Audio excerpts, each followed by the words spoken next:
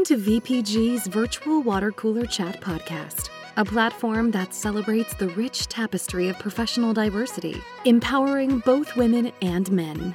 We aim to foster diversity, equity, inclusion, and accessibility, DEIA, for all, while recognizing and championing the achievements of everyone as a central pillar of our journey.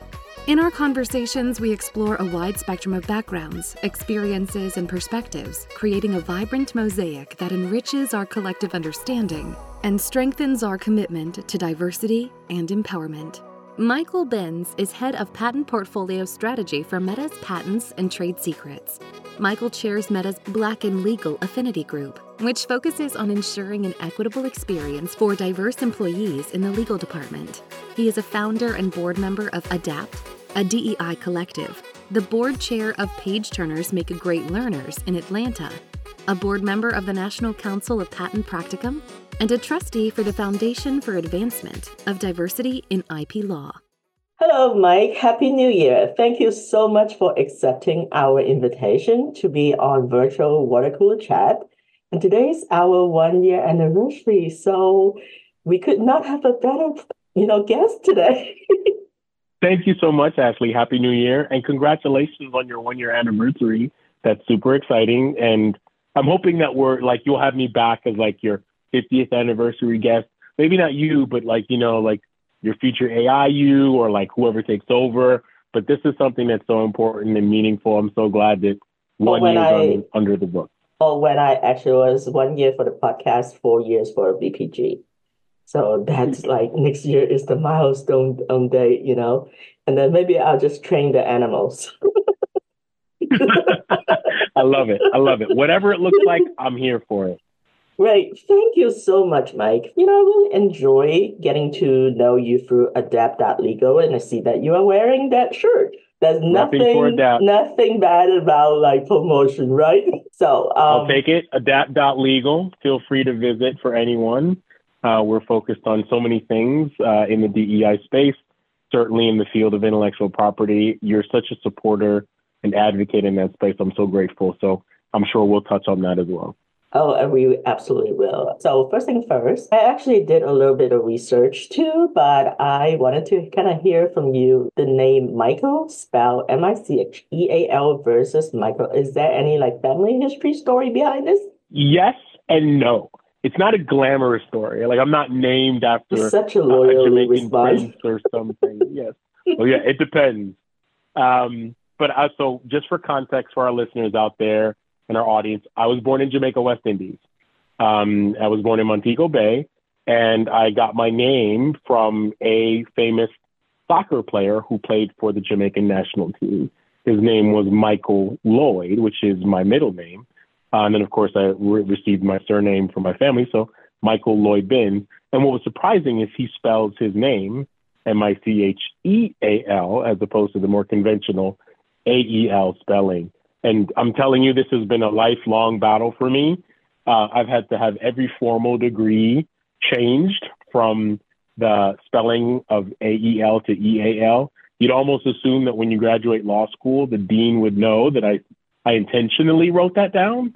They're like, oh, this guy doesn't know what he's talking about. Let's fix his name for him. So it's not as glamorous, but that's the real spelling that my parents gave me. Well, thank you for, explaining that. And I did some research as if, there's been a paralegal for a long time, case manager. So, of course, if I'm interviewing Mike, I would want to know what's going on out there. So I listened to a couple of the podcasts, and one of them is when you were talking about, Sarah Blakely. And the other one is when you were talking about your history as an immigrant from Jamaica coming to New York, Morgan State. So we will kind of go through that a little bit, just so you know that I have done my homework. I appreciate that. I kind of cowered a little bit when you said you did your homework. I was like, well, what did you find out? But no, I'm excited to talk about any and all of it. Well, one thing that I'm really intrigued. So this is season 2 of the Virtual Water Cooler Chat. And one day I just woke up, I talked to my team and said, hey, can we have a podcast? And I'm like, yeah, sure. What do you want to talk about? I'm like, I don't know, women empowerment, maybe? So that became like the theme for season one. Love And it.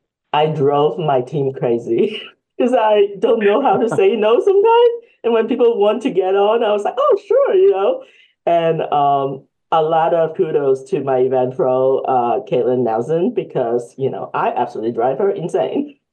But she's really great. She was like, no, we cannot keep having bonuses. I'm like, but you know what? There's so many good stories out there. I like So, bonuses though. They're the extra. They're the icing on the cake. but one thing that I've decided to do for season two is to do DEIA, diversity, equity, inclusion, and accessibility. And for the most part, I have actually focused on DEI most of last year, especially toward the end when I learned about ADEPT. And we started working, having some discussion with the DEIA committee at PTAP, at the USPTO. Mm-hmm. So that's when we started, really wanting to be fair and added the accessibility part to it so that we can build awareness. Because sometimes it's not always intentional, although I think that there might be people that are intentional, but for the most part, I think that in terms of issues like this, sometimes people just tend to forget. Like when you have so many things in so many issues in front of you, and sometimes when the voices are not heard and the faces are not seen, that's when you forget. And this is one of the reasons why I decided to devote season two to DEIA. And by adding practitioners in patent, I mean, I know people from all walks of life. So I actually have someone that is, what is this, a Scrum Master? I was like, what is a Scrum Master? So later on this year, I'm going to chat with my mentor's son, who is a Scrum Master. So I love it. I mean, that's such a cool name, right? It was like, what does a Scrum Master do? So I have to I'm read looking up. out for that episode so I can find out. Yeah, I want to know too. I want to know too. I'm all in. Yeah, he wrote a book, and then so I'm like, I need to do my homework before I interview him. But his father was like, I don't know what he do. I cannot tell you what he does. But I said, I'll read a book and I'll finish the episode. I'll tell you what your son does. So tell me a little bit about Micheal and how you get into the legal field. Yeah, great question. I did not always want to be an attorney at all. It was not on my roadmap. It was not something I thought about. A lot of, people talk about their parents wanting them to grow up to be a doctor, lawyer, or engineer. I don't know that when I was growing up, my parents really had law on the agenda, right? And I think that's probably because of the misconception that lawyers, at least when I was growing up, you only came around in two situations, and it tended to be criminal law or family law. And to be quite frank, you don't want to see them in any context. You're like, no, thank you. So it wasn't on our roadmap. It was more like, oh, my kid's going to be a doctor or an engineer. And for my kids, I was nicknamed Dr. Benz at a very young age. And I spelled my name Benz, Binns, but I've always liked cars. So my dad liked cars. So he was like, oh, Benz became my nickname. My principal in elementary school called me Dr. Benz, and it stuck. I would put it on the back of T-shirts, intramural basketball jerseys, just when you would buy jerseys in the old 90s, Puff Daddy era, mine said Dr. Benz on the back. So I was hell-bent on being a doctor, and then angled my academic career to do that. So I went to school. I studied bio and chemistry in undergrad at Morgan State University, which is a historic Black college and university in Baltimore, Maryland. And I knew from then on I was going to be a doctor. Done. I made it. I'm in undergrad now. I'm going to get this degree, and then I'm going to take the MCAT, and I'm going to get into medical school, and the rest, as they say, would be history. Not at all. It turns out that being born in another country, not having a social security number, doesn't entitle you to student loans. And so I got into medical school. I did not get sufficient scholarships to pay for the entirety of the schooling. And then so it was probably about May. I just graduated from undergrad, and the medical school that I wanted to go to in New York said, sure, you can matriculate in August so long as you come up with a $65,000 tuition by June. I said, if I can come up with 65 grand in 1 month, I'm not going to medical school. Clearly, I'm doing something else that makes me more revenue, hopefully legally, better than going to medical school. And so I found myself with a total conundrum of a life's passion that I thought was going to come to fruition. I'd actually gotten in. I was on the doorstep, the precipice of medical school, an acceptance letter. I think I still have it in a box somewhere, and couldn't go. And so this is a crisis of self. I mean, I was sitting there facing, I'll tell you, I knew my wife at the time. We were not married, but she's my best friend. And so she went on to dental school. That was, we studied in undergrad together, and that was where she was headed. She was on her way. And I had to really search internally for what my new purpose would be. Was it going to be wait another year, figure out this immigration status, take the MCATs again to maybe get a scholarship? I don't know. But I certainly couldn't sit idle. I needed to feed myself and my family. I was living, of course, with my mom and little sister in Yonkers, New York. So I started teaching. I taught high school math and science at a private academy in Yonkers, New York. I also started a tutoring company. And when I started the tutoring company, a good friend of mine asked me to tutor him to take the LSAT. No prior exposure to the LSAT, but he told me you could teach anyone and you could teach anything. So I purchased some books, some LSAT study books off of eBay, which was this new website at the time. Buy my used stuff for $9.99. And so I picked up 2 sets of books and realized that all of the answers were wrong. The person I bought it from may not have gone to law school. I don't know. But painstakingly erased all the answers. And my friend and I, we studied. And he was like, by the time we were done studying, he said, you really should take this test. I said, why not? Right? It's a couple $100 on my $600 limit credit card, so I'll do it. So I took the test, did really well, and then became the next why not? Well, why not apply to law school? What's the worst that can happen? I applied to a couple that had sent me some mailers that said, hey, based on your score, you'll get in for free. And then I was in New York, so I applied to several New York area law schools as well, maxed out the credit cards. And I had no more credit. This was it. I got into Fordham, and there I matriculated as a first year, fully still at this point, actually intending on going to medical school when I was done. Why did I need a JD MBA? I don't know. Maybe I was going to become an expert witness. Who knows? But I didn't find out about intellectual property law until after my first year of law school. Because little known fact to some folks who have not gone to law school, you don't touch any specialized courses your first year. You take all the general areas of law, property, criminal law, civil procedure, etc. But I was interviewing for a job at a law firm, one that I really wanted to work for, and they asked me if I wanted to join their patent practice because I had a STEM background. I had no clue what patent law was. Needless to say, I did not get that job, but it told me the buzzword patent law was then made aware to me. I went back, I looked it up. I thought that, wow, there's an actual area of law that marries technology and the love of science. And so it put them all together. And from then on, I knew I wanted to be in patent law. Obviously, I went to my next interview when they asked me the same question. Oh, I was ready for it. I told them I wanted to marry my love of technology with the law. And here I am today. That was my first foray into patent law. Wow. What I hear from this is that there's a lot of entrepreneurial spirit in you. I think that might have to do with your immigrant background. I'm an immigrant myself. So I've seen my grandfather, my grandparents, my parents, they've all struggled not speaking a lick of English. Not sure how they actually get through life, but they did. So a couple of things that I wanted to maybe use 3 words to describe Micheal. What would be the best words to describe you? I would say dedicated. I am absolutely a dedicated person. When I've committed to something, it will get done. And of course, I've learned to prioritize what I'm dedicated to. My first, of course, is going to be my family. So I'm a very dedicated husband and a dedicated father.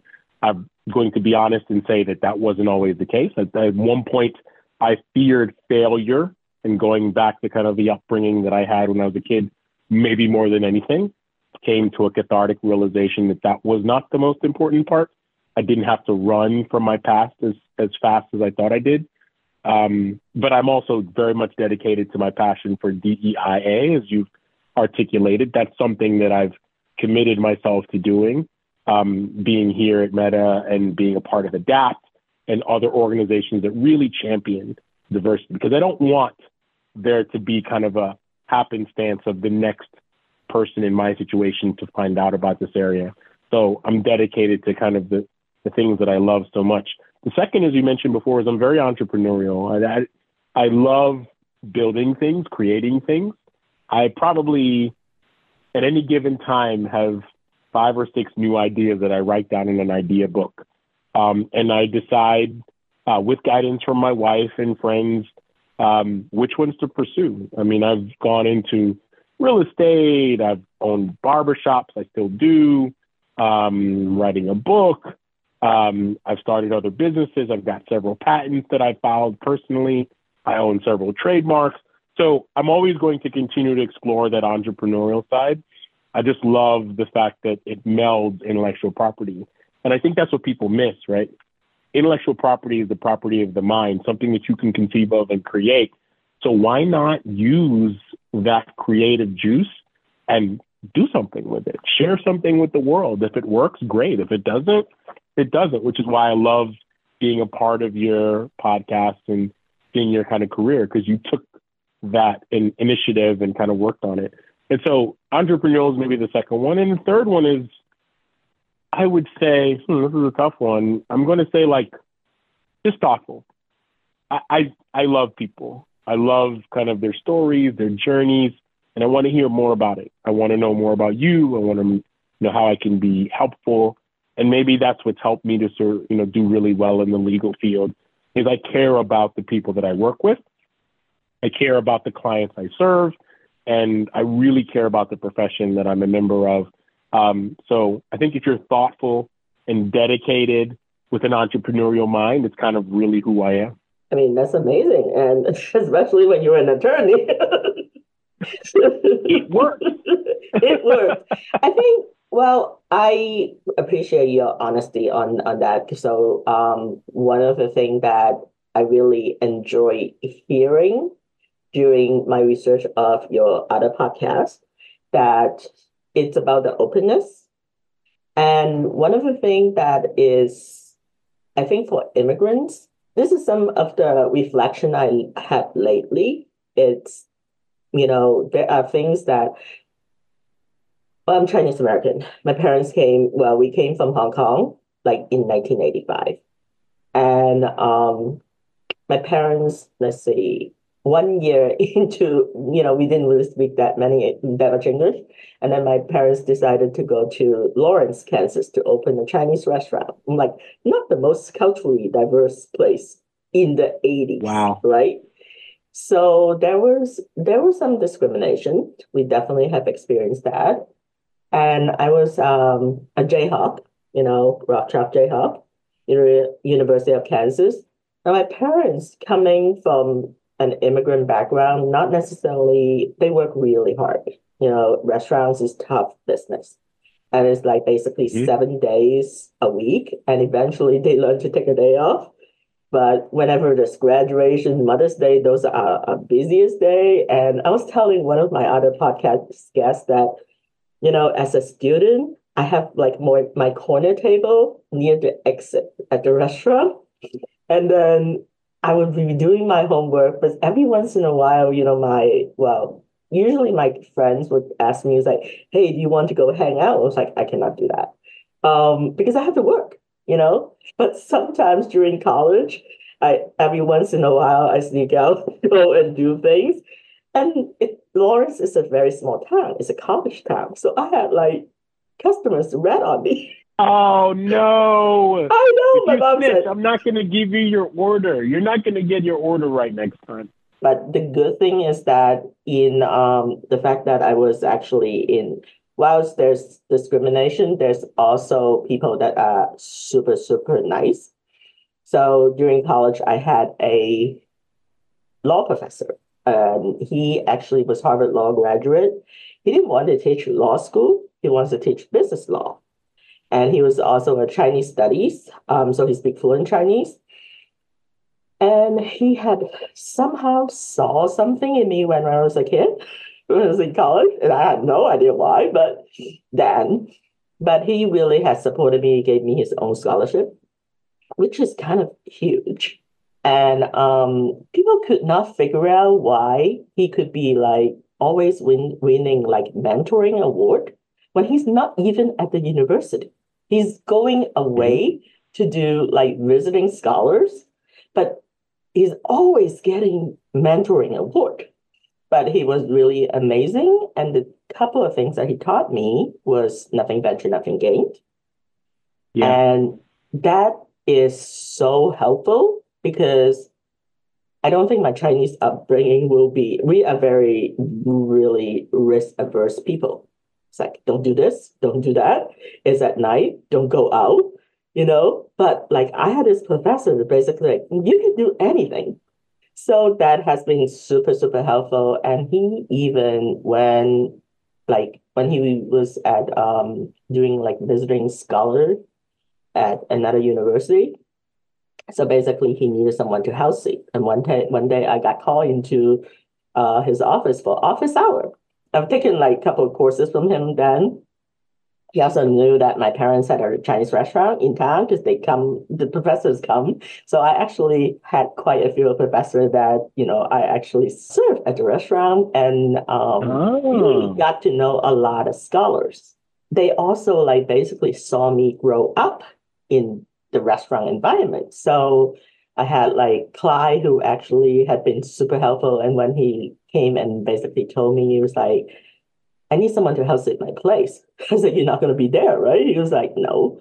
I said, but I need to go back and check with my parents. Like, who would do that? You're basically he was like, you're only responsible for your electricity, basic utilities, and I'm not going to charge you anything else. And when he did that, it was actually, I couldn't really, because I am Chinese, I'm a woman, so I did not want to have any particular issues, people thinking that there's improper behavior. So I was like, let me go back and check with my parents. After that, my parents would like ask the same question, but we all know my professor is like he's a great scholar, amazing guy. And later, after I graduated, was when I realized why he actually offered me the place, because I had to write my thesis. And my parents, they have the restaurant, but it's not necessarily like, super rich or anything like that. So he kind of knew that my parents was not able to afford for me to go out and have like a very quiet environment. And when you write your thesis, working at home, at the restaurant, and he just knew that I need to have a dedicated place to kind of like unclutter my mind. So I did not know that until, I said, well, what can I actually pay you? So he was like, no, just pay for your utilities. And he was a co-chair of my thesis. And I wrote my thesis on intercultural negotiations between Chinese and American. And I ran a simulation, and I had like lawyers actually sit in the simulations. And so even when I was like a student, I just like to put together stuff. So I guess that's why I have BPG. Now I can put together other stuff. But I love it. He was really, really helpful. And when being Chinese, a lot of things is like the respect. You do not call your professor by the first name. And so when I finally graduated with my master's degree, he did most of the remote advice because he was everywhere. He was not at the University of Kansas. And so when he did that, I think the reason why I want to talk about this is about like virtual and also mentoring, and how this is why I want to share this story. I specifically remember that when I had to defend my thesis, he called me. I had a really, really tough thesis chair, and he's a historian, graduated from Princeton, and he's always so tough. And I would basically go and ask him, was like, you have so many red marks on my thesis. Do you think that I'm going to fail my thesis? He goes like, No, why would you think that? Really, just illustrate what an amazing mentor of like my professor was. He flew himself in on his own dime. Wow. And he came in a day before. He called me because I was still at the restaurant working. And so he called me. He goes, I think you should probably take some time and go home and take a look at, the literature and before your defense at 10 a.m. tomorrow. And I was like, okay. So I told my mom and said, I need to go back. And the next morning, it's a 10 a.m. defense. And Wow. I am a very early bird. I don't sleep much. So this is why you can see social media. I'm all, everywhere. All But over the place. I love it. I was so nervous.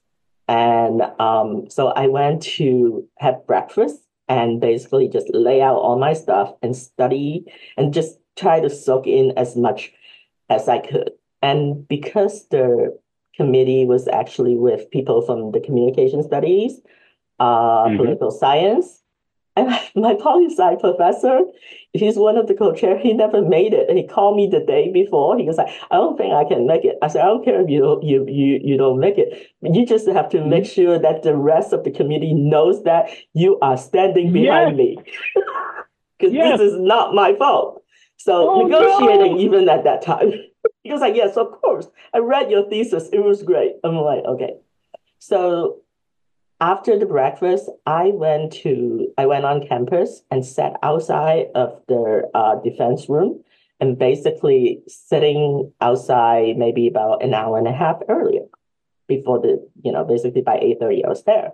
Just sitting there and just reading with my headphone. All of a sudden my professor started walking down the hall. And he comes in and he said to me, I knew you would be here.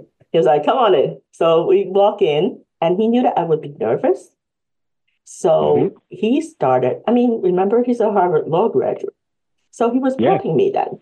So he basically got me into the room and started asking me about all the literature, like the literature review. Because once you get started, he knew that I knew my material, then I wouldn't be nervous. But if I'm sitting there that whole time, that nervous anticipation would probably kill me.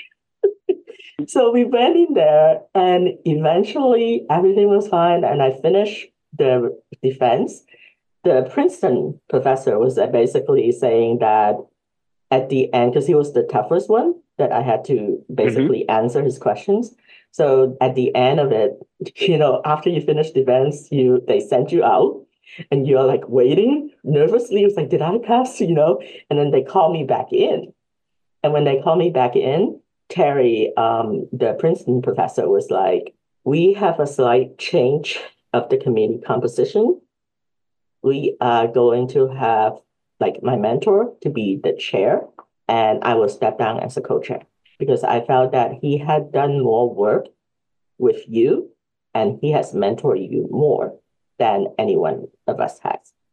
So he Wow. deserved to be the chair. So I thought that I would share that story. Not often did I. I have not really shared that much, but I really have some amazing mentor. And the reason why I was so impressed with Adapt, because especially people with diverse background, underrepresented community, we don't always have people that believe in us like that. And I think that is so important, like you, Gail, all the people at ADAPT. I just talked to Aziz yesterday. She's going to be a moderator for a panel. So we did our prep yesterday and we talked about all things ADAPT and everything travel. So it has been a really wonderful community. Can you tell me a story of your mentoring someone that make a strong impression? So, one, I want to say thank you for sharing your story because I think people don't often get the opportunity to be who they are because they don't know that they can be. For example, you were doing the best you could in school. You obeyed your parents. You worked at their restaurant, and you just were trying to make your way. Maybe not exactly sure what that way was, but you received an opportunity with someone who saw the excellence in you and brought it out. Just even the part of your story where you shared that you were working and he said, go home, like to remind you that what's most important, that you're defending your thesis in the morning. And I get it. It's important to work with your parents, but you need to step back for a second and take a moment and go prepare, learn the literature because he understood you. And, look where you are now. And those are the types of stories that I think are so meaningful and inspirational. And I can't share a story about how my mentoring has shaped the future without being cognizant that I wouldn't be here except for mentors who have seen opportunities and greatness in me. I mean, even making it to college, I almost didn't. I had no intentions of going to a 4-year institution. So as I mentioned before, I was born in another country. I was born in Jamaica, West Indies. And a lesser known fact, I'm actually Chinese as well. My great grandfather was born in Hong Kong. Oh, wow. And that's a separate story. Yeah. But I had good grades in high school because, like you, many immigrants come here and they don't know necessarily what to do, but they put their head down and focus on their books. And I always did that. No matter whatever else was going on, I focused on my academics because you never know what doors it could open for me. And I fortunately did well on, my SATs. And one of the guidance counselors just came by and found me. His name was Mr. Lamb, and I'll never forget it. And Mr. Lamb said, "Why haven't you applied for college?" And what I was afraid to tell him was that I was an overstay immigrant. I feared if I told him I might get deported, my parents might get deported, who knows? And so reluctantly, I shared my story. And what he did is he didn't deport me. No surprise. I'm still here and I'm a proud United States citizen today. Is he made phone calls on my behalf and said, "I've got this brilliant kid in front of me who's got a bright future, but doesn't think he does because he's an immigrant." And he got me several scholarship offers to school. And of course, I settled on Morgan State University because it was the closest to be able to come home on the bus to be with my parents and some, my mom at the time. My dad was no longer in the picture, and my little sister. But without that, I don't end up in college. I had different plans for myself. And so I realized that those opportunities face so many students today. So even, that's why I love ADAPT's mentoring program so much, because we assign 6 mentors at a minimum to each person who comes through the program, realizing that there's so many things that you can share with the next generation. And I think that's so important. I also mentor in the Patent Pathways program by Harity and Harity, because understanding that navigating into the intellectual property field is very important, and not knowing what to do, how does it work out, how does it shape, what decisions to make is very important. I'm also a mentor of the Patent Pipeline program, which is put on by the National Council on Patent Practicum. Similar situation, so many people who don't know about this field and what it means. But then in addition to intellectual property, I am a board chair and I mentor with Page Turner's Make Great Learners, which is a nonprofit focused on increasing literacy in Title I or underfunded schools in Atlanta and now the Southeast. If you don't see it, you can't achieve it. So if you don't know the value of reading in your life, then there's no value for it. If you don't believe that you can become a lawyer or a doctor or engineer, or that reading will further your career, people don't tend to do it. And I see all these young kids who are brilliant, who may work for their parents' restaurant, who may be sweeping up at a barbershop or trying to shine shoes, which still happens. It seems very Charles Dickens, but it still happens because they don't know anything else. But if they had an opportunity to learn to read a book, be rewarded for reading that book, getting books of their own, and then spurring that love of education and reading, they wouldn't grow up to be anybody. And so it's a long-winded way of getting to the story of, well, what's the time that you felt like you mentored someone and made a difference? I was a part of that program, and I mentored a young man who I taught to read during my lunch hours while working at the firm here in Atlanta. He ended up graduating from elementary school, and then I was still working with him in junior high school. He now knew how to read, got him a scholarship to a prominent school here in Atlanta, and he's now in his 3rd year of medical school. one, it makes me feel old to think I've been working with this kid for so long. But the other is that you realize you can make a difference in the lives of just one person just by finding and investing in the next Ashley, in the next Mike Benz, right? I wouldn't be here except for the people who saw something in me and took their time, even when they didn't need to, when they didn't need to fly into the thesis and be there in person. And it's made a significant difference. Wow, that's so amazing. I am so glad to hear that you took your lunchtime to teach someone like how to read. Now, you and I are no longer in the billable, environment, but we do work with people in the billable environment. And I think sometimes with that sort of like mindset and pressure, it makes it a little bit difficult for people to see. And then obviously, there's a lot of practitioners that actually would supporting ADAPT and other organizations to promote diversity, equity, inclusion, and accessibility.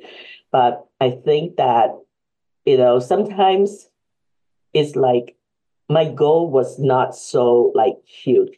And I've heard that there's an author by the name Jenny Gottlieb, and then she wrote the book Be Seen, I think. And then one of the acronyms that she uses is like HOPE, help one person every day, or something like that. So I think if we aim small, that will actually make the goal of helping people more realistic and practicable. And that's one of the reasons that, I decided to write my books. Because I was no longer under the billable environment. So I was like, what do I do to kill time? During COVID, I could not travel. So I got on online Airbnb and decided, and I love writing. I never really realized how much I like writing. And during college, after I graduated, my professor and I were supposed to collaborate on a co-author book. We had a publisher, but then the publisher got sold to someone else, and then they want to change our basic premise of the book, and we didn't like it. And the book was supposed to be called Making Deals in the Land of the Dragon. It's about negotiating styles, and I might still do something like that with that, maybe as a graphic novel. I'm not quite sure how to do that yet, but somehow it turned into an animal book. So it has been really amazing 4 years, and people keep asking me, how did you, start your company, and how is it that you are like evolving into so many different arms of things that doesn't seem to be relating to like PTAP, because that's what I do. I actually have a mentor that was asking me, like, why did VPG just turn into so many things? Because people, why do you have a podcast? Is it because I can? Why not, right? I think what was really, really helpful is that by having so many different facets or aspects of BPG, I actually was able to provide job opportunity to like the next generation. I mean, I have people across different generations, and don't get me wrong, sometimes they drive me absolutely insane. It's like, where's your accountability? But at the same time, it's like, but when they get it, that sense of fulfillment was really quite amazing. I mean, you could give me like 6 cases and I would not be that happy to have to work. But, but when I get like the kids, especially when they, I call them kids because they range from like 19 to 22, the young ones, and they have such like, it's mad skills in terms of social media and how they put together the stuff. I had my cousin visiting in yesterday, and she was like, well, I don't charge family. I'm like, but I can pay you. She's like, no, I don't charge family. Let's not confuse this. And she's 19 and very smart. She was like, actually, you wrote a book. Where do you get it? I said, Amazon. And she got on Amazon. I was like, oh, Kindle's Unlimited. I could just read it right now. And then she goes like, well, is there anything I can do to help you? I said, well, maybe you could help me with a reel because I don't seem to be able to get it like done right. We started talking about Mojo, Procreate, and like Instagram, Canva, and all kinds of things. Sometimes I would be actually coming up with projects like animation, And then I would go through like budget with them. How much is this going to cost me? And they would like for an animation, we had the DEIA dance, and they would tell me that it's 3 weeks. I said, 3 weeks? How many hours is this? How much do I need to pay you for this? And then they don't know how to do it because they don't know how to calculate in terms of the hours. No one Right, has right. ever asked them to do that. So our mindset was completely not compatible. Sometimes it's actually a lot of reverse coaching. I don't know how to do use ChatGPT. So I have a 22 training me how to use ChatGPT. And then we I changed love it. different things. And it was just like, I think sometimes in the workforce, especially when I was working as a case manager, then we always say, oh, the millennial, this is a certain mindset. Each generation has their own mindset, some good, some bad, some ugly. And I think that one of the things that I really wanted to do, and I've really gotten very passionate about when I started interacting with different generations, sometimes it's just like there's a blockage. It's not, you cannot get through. I would go back and think about it's like, how do I actually address this? You need to kind of Yeah. like put yourself into like step into the balcony, right? Roger Fisher Yeah. and William Ury. And those people I actually wrote when I was in college and they actually responded. So I think I've learned from so many educators and the group of people that I have is like I have a few of a minority, women and men too. But mostly I have like younger women that I am actually trying to work with and help build their confidence because I didn't really have that much to begin with. And look where I am right now. So I just really Yeah. feel like that is paying forward. Now, if you have a couple of lessons learned from Mike Binns, and what would you want the next generation, especially say, I mean, you're from Adapt, you're wearing the shirt. So what would you say to encourage people that may be not as confident to believe in themselves and try to get into patent or medical school or what would your advice and that you have for the next generation? That's a great call out. I mean, I like to remind the next generation that everyone, and again, I'm not special. I tell people that all the time. I'm extremely fortunate, again, from mentors who saw something in me and people who opened doors for me, but I'm not particularly special. I'm not off the charts brilliant. I'm not someone who you can't aspire to be. I recognize my privileges. Don't get me wrong. I am a 6'3" male. I know privileges that accompany that. I think there's discrimination to women that I have not had to face, but I also have other barriers that I've had to overcome. Being African American, if you look at it as a barrier, I don't. I mean, I've tried to embrace it. But all that is to say is that chase your dreams and align your dreams with people who are already doing it or on the same path. The things that you're doing today, who make you who you are, make you special. Embrace that, use that, and channel it to create the life that you want.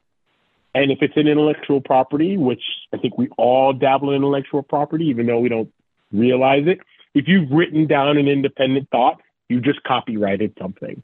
So embrace that intellectual side and reach out to people like at adapt.legal, become in tune with people who are on the journey that you want to be in. And sure, some people aren't going to have the time, but there's so many other people out there who are more than willing to talk to you for 30 minutes, have a conversation, lend a hand, embrace those people, learn from them, use it towards achieving your goals. And I think most people will be surprised how much they'll be able to accomplish in this world. It's really, people say the world is your oyster. I think the reality is that can be true. If you limit yourself, you limit your dreams, is where you start to run into the first roadblock for your problems. I always liken this to kids. I used to teach. I told you that a little bit earlier. I taught, and you would see a difference between early elementary school kids and then, hey, I have teenagers, so jaded high schoolers, right? When you talk to an elementary school kid, and one of my nephews, he was going to school, and I think they have those boards that you hold up on social media that say your name, your first day of school, your height, etc., what you want to be. And he wrote down that he wanted to be a chicken. What? I get it. You're probably thinking, what kind of a career path is a chicken? How much do chickens make per year? I don't know, but he thought that he could write and be a chicken. Kids do that. They want to be ninjas. They want to be astronauts. But you also realize that they tend to throw an "and" on there. I want to be the president, and I want to be an astronaut, and I want to run a circus, and I'm going to be a lawyer, and I'm going to be a doctor. You know who stops them from thinking that way? Adults. Yep. Adults say, you can't do this. You can't do that. Nobody can be the astronaut and be the president. No one can do this and do that. Humans can't be chickens. I get it. I don't want people to grow up to be chickens either. But the point I want to make is that don't limit your experience based on the fears of other people who have never achieved your dreams. I love that message. I'm a very nothing venture, nothing gain person when it comes to opportunities, but there are so many steps. People do not see, they only see the outcome, they don't see the process. So I have to go through so many struggles. And this is what I really hope to do, especially with my young ones. And I was like, oh, okay. I asked them to do research. And I was like, oh, I think we have to do a video recording of the event. I don't think my iPhone will work. Can you do some research? And then they come back with like the recommendation. I said, well, this is too expensive. That is blah, blah, blah. Can you get me something? And what are the considerations that I have? I mean, obviously, I know how to do research myself. That's what I do for work. But it's really after that, and after like over Christmas, I brought a camera to record the event on February 8th. And so when we met up for the Boba reunion, because we had a kid that actually, he was with me for Indian kid that was actually with me for, I mean, man, I don't know that he would appreciate me saying that he's a kid, but he is an industrial engineer at Boeing. Mm-hmm. And so when he came back, he was like, hey, boss. I'm like, okay. And we met up and I brought everybody over and we just talked and I just handed the camera to the person that's going to be doing the recording. And I kind of show her what was this. I said, this is the one you want me to get, right? She was like, yeah. And then I said, can you go ahead and test the equipment and making sure all of this thing, we have the January 17th event that we need to record. And I need you to be ready to go. And I would tell them, update your resume because I'm going to review it and help you look for other jobs eventually. But before you leave, help me find someone to fill so that I don't have to do everything myself because I don't know how to do everything myself. So that's kind of how I build like my team, and especially the really good ones. It's like, oh no, I mean, as a small business, we all know that I cannot afford like meta income or the prestige, right? But I think that there's always a season and a place, and you meet people along the way for a certain reason. And I cannot be so selfish. It's like, I am going to have you all to myself. Well, at least maybe for the time being. So that's one of the reasons. I think my kids like me, but I also hold them accountable. So I think that has been a growth journey for me. And when I wrote my book, it wasn't until after I finished publishing the second book that I actually realized that, oh, wow, I actually have something cool to say. And I also can help the illustrator. So, well, with that, I really want to thank you. Now, if our audience would like to connect with you, where would they be able to find you? Absolutely. So, of course, I work at Meta, so I am on Instagram. It's Binsness as usual, which is my name. But I'm always on LinkedIn, Micheal, Micheal, Binns. I'm definitely happy to connect, happy to mentor, and happy to work on making the next generation better than this one. Well, thank you so much, Mike. I really appreciate you taking the time. And I will look forward to see you on February 8th, if not earlier. Looking forward to it. Thank you so much, and congratulations on the year.